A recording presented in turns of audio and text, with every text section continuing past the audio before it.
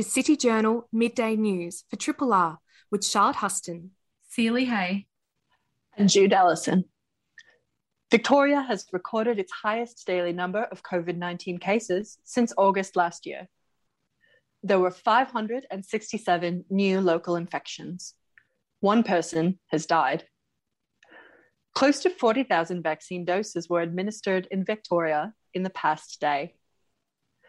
Meantime, Greater Geelong and the Surf Coast and Mitchell Shires have entered a 7-day lockdown following several new cases. Victorians are digesting the state government's roadmap out of COVID, but it won't be painless. Daily infections are projected to peak at 4,500 on December 15, with daily deaths forecast to peak in January.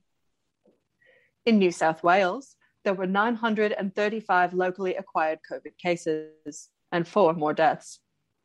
Meanwhile, restrictions have been eased from today for 12 Sydney LGAs that were designated COVID hotspots. A leading business organisation has described Victoria's roadmap out of COVID as more of a dirt track, saying the plan provides more questions than answers. While business and retail bodies have welcomed actual reopening dates, concerns remain on whether businesses would receive ongoing support. CPA Australia represents the nation's accountants, and spokesperson Dr. Jane Rennie says that Andrews government must provide further clarity. And what we're going to need to see to turn it from a dirt track to a roadmap is a lot more of that information that answers the questions and allows businesses to make plans for the future. We think we will get this information over the next couple of weeks from government, but it probably won't be as fast as businesses would like or need. Australian women are still being left behind when it comes to workforce representation.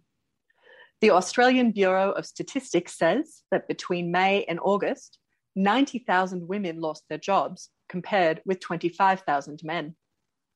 The latest figures repeat last year's trend, which found women were almost 3 times as likely as men to be working part-time.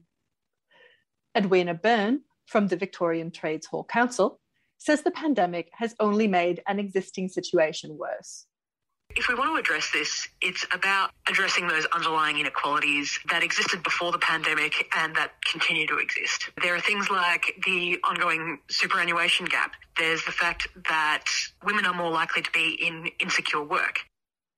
A study conducted by the Institute of Health and Welfare has found that dementia is the leading cause of death for Australian women. 2/3 of people living with dementia are female, and the Institute's Dr. Fleur de Crepigny says that that's because women live longer than men. The report estimates that the number of Australians currently living with dementia is between 340 and 470,000.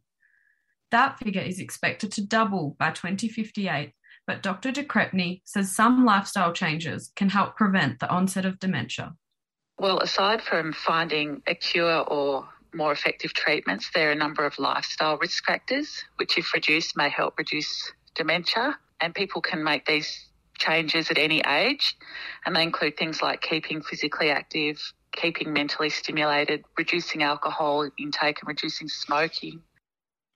The City of Melbourne will convert a vacant council-owned building on Little Bourke Street into housing for Melbourne's homeless. The $20 million development will provide studio apartments and communal living areas. Councillor Olivia Ball says the accommodation will also include social services to help homeless people find permanent accommodation and employment. This is one small step that we at local government can take to put, we hope, around about 50 people, maybe more, into beautiful, new, appropriate, supported accommodation. Work on the redevelopment is expected to start early next year and is due to open in mid-2023. The 2021 Emmy Awards have kicked off in Los Angeles. This year's celebrations are partly in person and partly remote, with the traditional red carpet present, if somewhat sparsely attended. Heavily nominated shows, The Crown and Ted Lasso, are already doing well.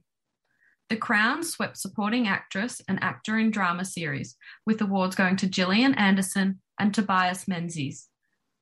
And Courtney B. Vance won Guest Actor in a Drama for his role in HBO's Lovecraft Country, unexpectedly cancelled after its first season. New Zealand's cricket team is on its way home after pulling out of a tour of Pakistan over security concerns.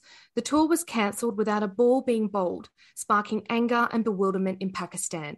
The country's Prime Minister, former Test captain Imran Khan, intervened personally, telling his New Zealand counterpart the team was in no danger.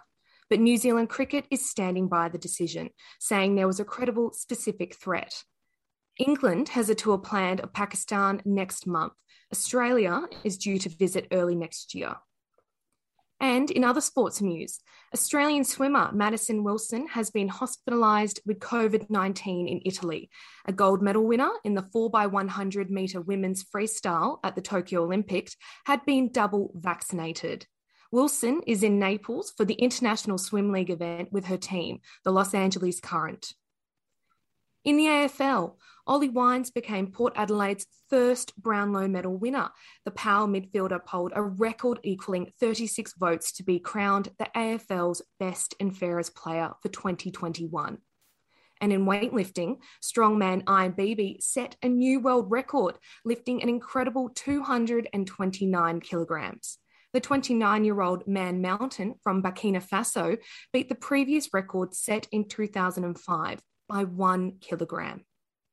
Now to Melbourne's weather. Showers developing and windy for the rest of the afternoon. The chance of a thunderstorm and possible hail, a top of 13 degrees. Tomorrow, showers in the morning and again in the evening. Snow possible above 600 metres. 6 degrees overnight and a top of 13. This has been City Journal Midday News for Triple R with Charlotte Huston, Sealy Hay, and Jude Ellison.